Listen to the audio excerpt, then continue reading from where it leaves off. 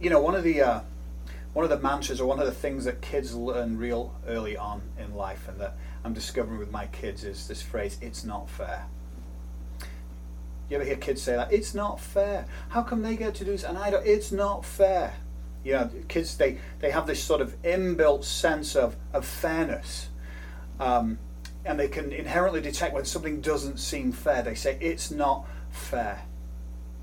And of course, along with that comes the saying, or the expression that many of us are familiar with, that we probably learned from our parents, which is the classic reply to "it's not fair," which is, "Life's not fair." You ever heard that? Did your parents say that to you as a kid? Well, get used to it. Life's not fair. And we sort of go through life with this idea that maybe life is not fair, even though we feel like it should be fair. It's a bit like, the way I think of it, I don't know if you're like me, but, during this pandemic, there are some people who've gone all gung-ho, and they've like, hey, I've lost some weight and got really in shape and all that. And then there's people like myself who may have gained a few around the waist.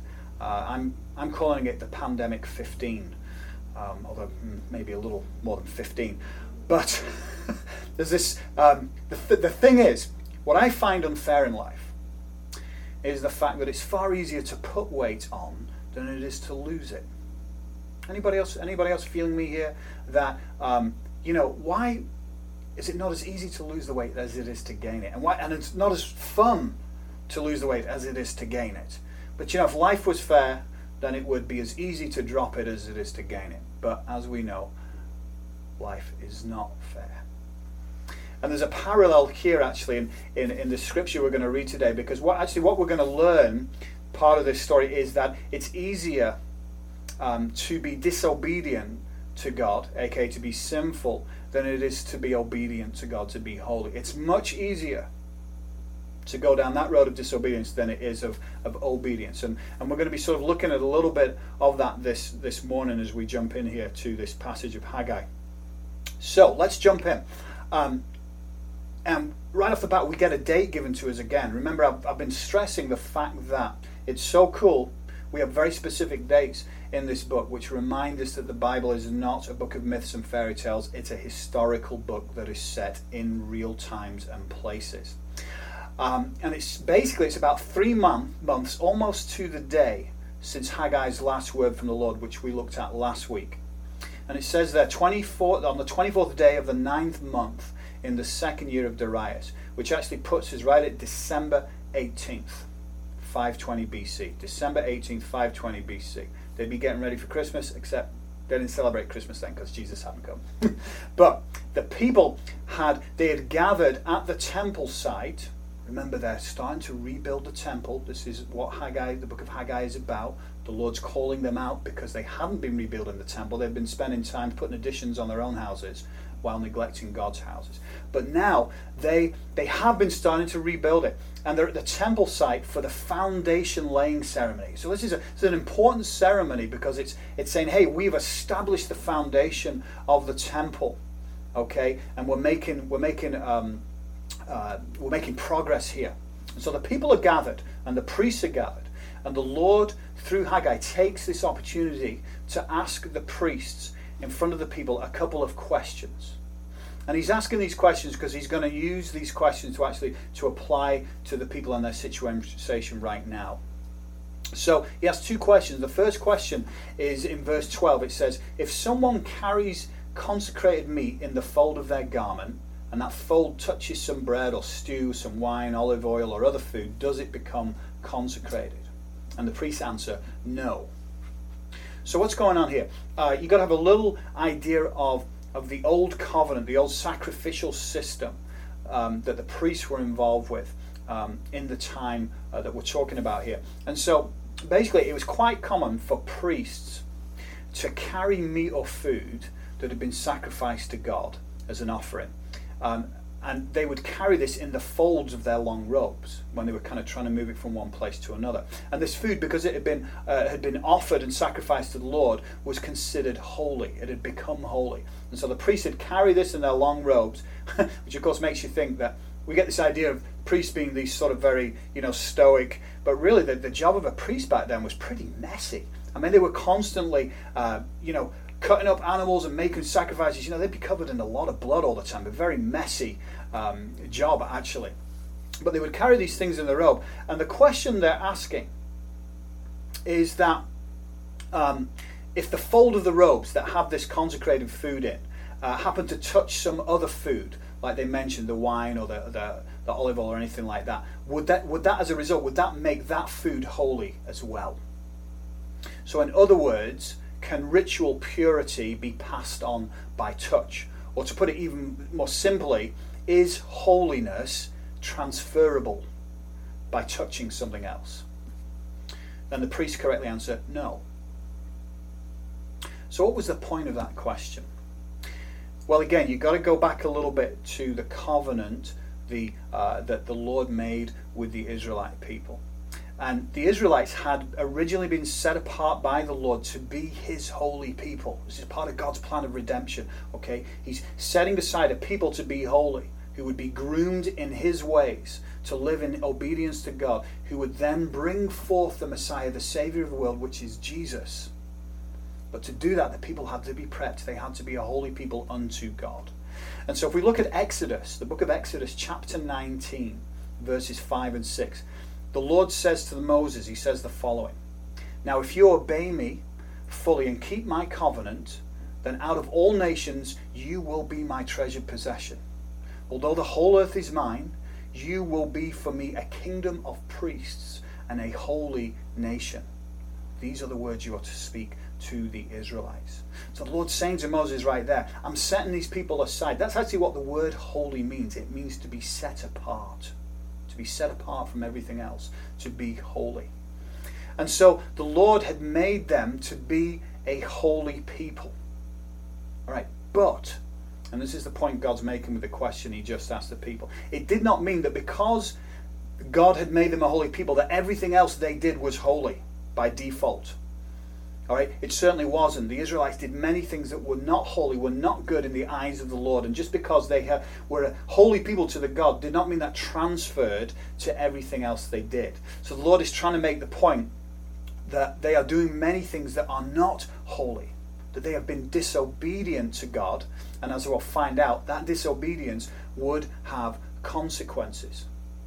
So that's the first question. Now the second question that God asked through Haggai is this. It says in verse 13, "Then Haggai said, if a person defiled by contact with a dead body touches one of these things," remember these things is the other food they were talking about, "does it become defiled?" And the priests answer, yes, it becomes defiled. So again, we've got to look back to the laws that God gave the Israelites. We're talking the book of Exodus and Leviticus for these holy laws, God's covenant that he made. And according to these laws, anybody who came in contact with a dead body would be considered defiled or unclean. And they had to stay outside of the camp of the rest of the people for 7 days. And they would have to be ritually sprinkled with the water of cleansing over that week to be considered clean again. And if we look at the book of Numbers, chapter 19, verse 11, it lays it out here. It says, "Whoever touches a human corpse will be unclean for 7 days. They must purify themselves with the water on the 3rd day and on the 7th day. Then they will be clean." Now the priests knew all this stuff. They knew the law. They knew this inside out. So the Lord's not, it's not about testing, do you know the law? No, the Lord's, he's trying to get to a deeper thing here, which we'll discover in a moment. But what the Lord is basically asking with this second question is uncleanliness contagious? Is uncleanliness contagious? And the answer is yes. And so there's a deeper truth for us all in this today, and it's this: uncleanliness or sinfulness is more contagious than holiness. Uncleanliness or sinfulness is more contagious than holiness. In other words, it's much easier for us to fall into sinful habits than it is into holy habits. Have you noticed that? It's much easier to fall into sinful habits than holy habits. I mean, have you noticed that? I mean, think about it. Why is it, I'm talking about us as people in general, why is it so much easier in general for us to say resort to violence or cussing someone out or getting drunk, or sleeping around, or doing drugs, or looking at porn? Why is it so much easier to do those things than it is to spend time with God, to pray, to read and meditate on His Word?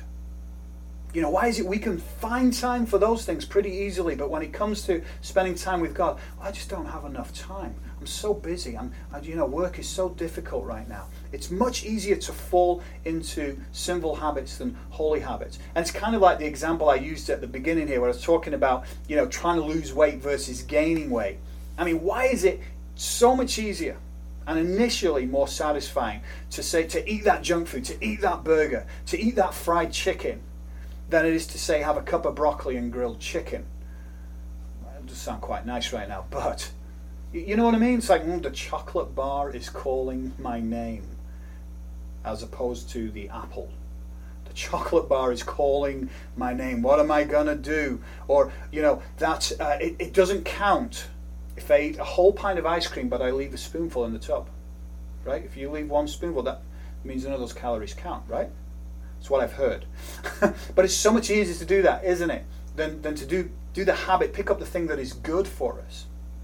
It's so much easier and more tempting to go for the things that are bad for us rather than the things that are good for us. And we talk about, and we're learning about how contagious this coronavirus is. And it is, right? By all accounts, it's very contagious. But you know what? That is nothing compared to how contagious sin is in our own lives. Sin actually is something that has a 100% transmission rate. We are all infected, each and every one of us. No one has escaped that infection. In fact, if there was a test like we could do for the virus that we could take for sin in our lives, we would all be testing positive. Every one of us. 24, 48 hours from now, we'd be getting a call from a doctor. Yep, you tested positive for sin in your life. Sorry, going to have to put you on some treatment. And, sin is it's the one true lethal virus in our world, because it has 100% mortality rate. All right, and actually there is only one vaccine for it, and that is Jesus Christ. I know it's a little cheesy.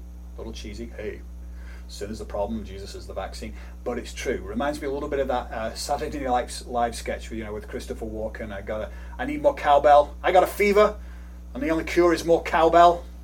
Well, the same is true with sin in our lives. The truth is, all joking aside, that the only cure for sin in our life is Jesus Christ. And we talk about the coronavirus is a pandemic, but sin is endemic.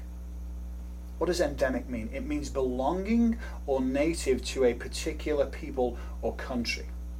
Well, that particular people is actually the human race. It's all of us. We are actually one people under God. And that particular country is in fact the whole world. Nobody escapes it. There isn't a place that can be cut off and flights stopped to that will prevent this infection. We have to remember this, and this actually goes back to everything that we are experiencing in our culture right now, the unrest, the racism, the problems there, all that. The core root problem is not racism in of itself, it is sin. We have to go one step further back and realize that all the problems of the world are down to the fact that we are sinful. And the reason for that is that the whole world is fallen. The whole world is in a sinful state, and by its very nature, we being part of that world are no different. A lot of pastors, a lot of churches, they don't want to tell you this. They don't want to go there. They don't want to say, actually, we all have a sin problem. They don't want to do that. You know why? They're scared you're going to tune out. They're scared you're not grown up enough to take it. I don't want to patronize you like that, folks. I want to try and give you the truth as it is. And that's done because I love you. And I want you to know the truth. I'm not going to sugarcoat things for you. But the fact is, we all have sin in us. And as a result, it means our relationship with God is broken and messed up because of sin. It's why you're never fully satisfied. Even if you have everything you want in life, you've got 2.5 kids, you've got the white picket fence, you got the car, you got the home, you got your dream job, but you're still not quite satisfied and not quite happy. And it's because that relationship with God is broken and needs repairing. And God is so holy that he cannot have relationship with sin, with something that has been defiled. And without Jesus, we have a core, a sinful nature, a defiled nature that will always find it easier to be sinful, aka disobedient to God, than it will be to follow his ways. It's just our natural default. It's so much easier to do the bad stuff because it feels like the fun stuff. But it's why we need Jesus Christ to transform us by the sacrifice on his cross. You see, by doing that, by giving himself, Jesus, as a substitute for us, and by rising from the dead, Jesus conquered sin. And he destroyed the power that sin has, which is death. And now because of that, we have an escape, a way to be free from the power of sin and death. And it's ours to have if we will simply embrace Jesus. Then we are no longer a slave to sin. We're no longer in chains. We're no longer without free choice. But instead, we have the power and the freedom through the Holy Spirit to choose holy habits over sinful habits. Do you realize that? If you have the Holy Spirit in you, if you've accepted Christ, you do have the power now to choose holy habits over sinful habits. Doesn't mean you always will, but you now have the power. You don't have any power to do that if you don't have Christ in your life. You'll always essentially be disobedient to God. So as we go on here in chapter 15, the Lord finally, he passes out for us those two questions he asked, because really he's getting to something else. He knows the priests know the answer to those questions he asked. But what he shows us is in verse 15, he asks them this question, and he says to them, "Then Haggai said, so it is with this people and this nation in my sight, declares the Lord. Whatever they do and whatever they offer there is defiled." So God is saying that by their disobedience, remember this goes back to them neglecting to rebuild the house of the Lord and just focusing on their own houses. He's saying by their disobedience, the people have become defiled. And so everything that they touch, such as their offerings and their sacrifices to the Lord, were defiled too. They were of no use. They were of no good in God's eyes. And if we bring that present today to you and I, it should make us think long and hard about, well, what about me? About the offerings and sacrifices we make to God today. What would be some modern day examples? Obviously, we're not bringing up animals to be sacrificed. Going to church every week and singing praises, giving of our time and our talents, giving of our money and tithing to support the church. All that is wonderful and it's good and it's faithful things that God has called us to. But we should always be examining our own hearts. Is there a place where I'm walking in disobedience to God? Is there a place where I'm defiled and unholy? A place where I need to repent? Well, here's the wonderful thing.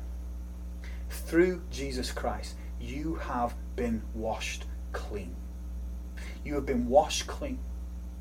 And when we sin or we go against God's ways, the moment we turn to God and repent, we're washed clean all over again. But we have been washed clean by the blood of Jesus Christ.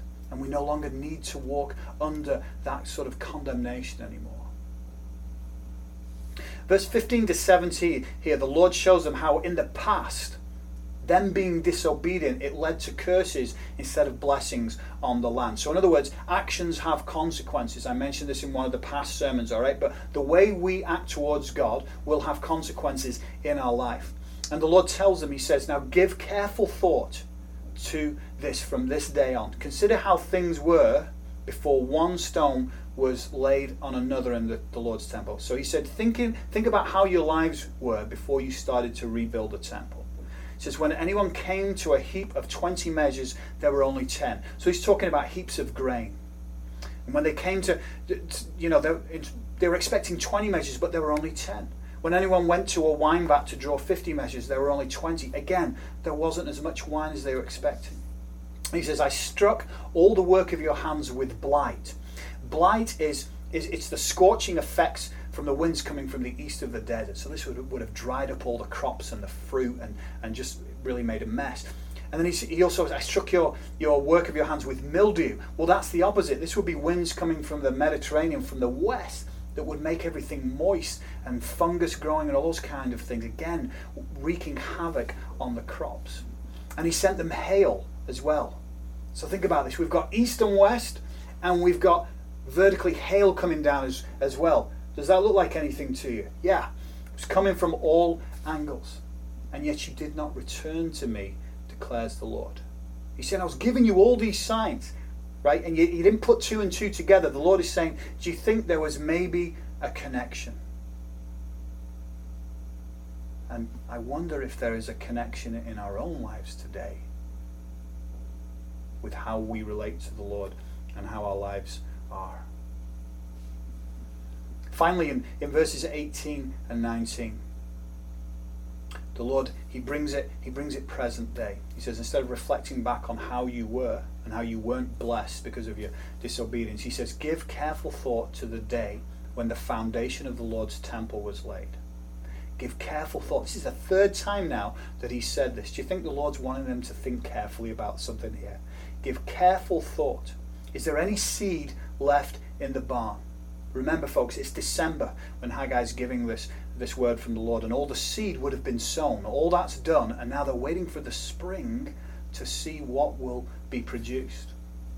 Until now, the vine and the fig tree, the pomegranate and the olive tree have not borne fruit. But then the Lord says this. This is where, so far it's all been talking about the curses that will be brought on the people if they're disobedient. And then here the Lord says, from this day on, I will bless you. From this day on, I will bless you, because it's a new day. They've laid the foundation of the temple. It's a new day. This marks a new dawn in their relationship with God, because the people have been obedient by laying the foundation of the temple and beginning the rebuilding of the temple. Because they've been obedient, the Lord says, from this day on, I will bless you. And the same thing can be true of us. We have to remember something. There is a direct relationship between obedience and blessing. The two go hand in hand. If you are obedient to God in your lives, He will bless you. It's guaranteed. Okay? And we don't know what those blessings look like. We immediately think, it must be financial wealth and well-being and all that. No, the Lord can bless us in so many ways that are not connected to material things. But if you are obedient, you will be blessed. And I want to remind us that we are the people of the new covenant now, just like they were the people of the old covenant. And a new day dawned when Jesus rose from the dead. A new covenant was established, a new covenant of grace, in which God said that from this day on, if you are in Jesus Christ, my Son, I will bless you. We are blessed, folks. We are blessed because we are people of Jesus Christ. And if you're watching this morning and maybe you're not sure what to make of Jesus, I invite you to pray, to seek the Lord, and know that when you accept Christ into your life and believe that He died and rose from the dead, you too are going to be blessed. Let us pray. Father, we praise you and we thank you that because of what you've done for us, Lord, not because of what we could do for you, but because of what you've done for us, Lord, we can be blessed.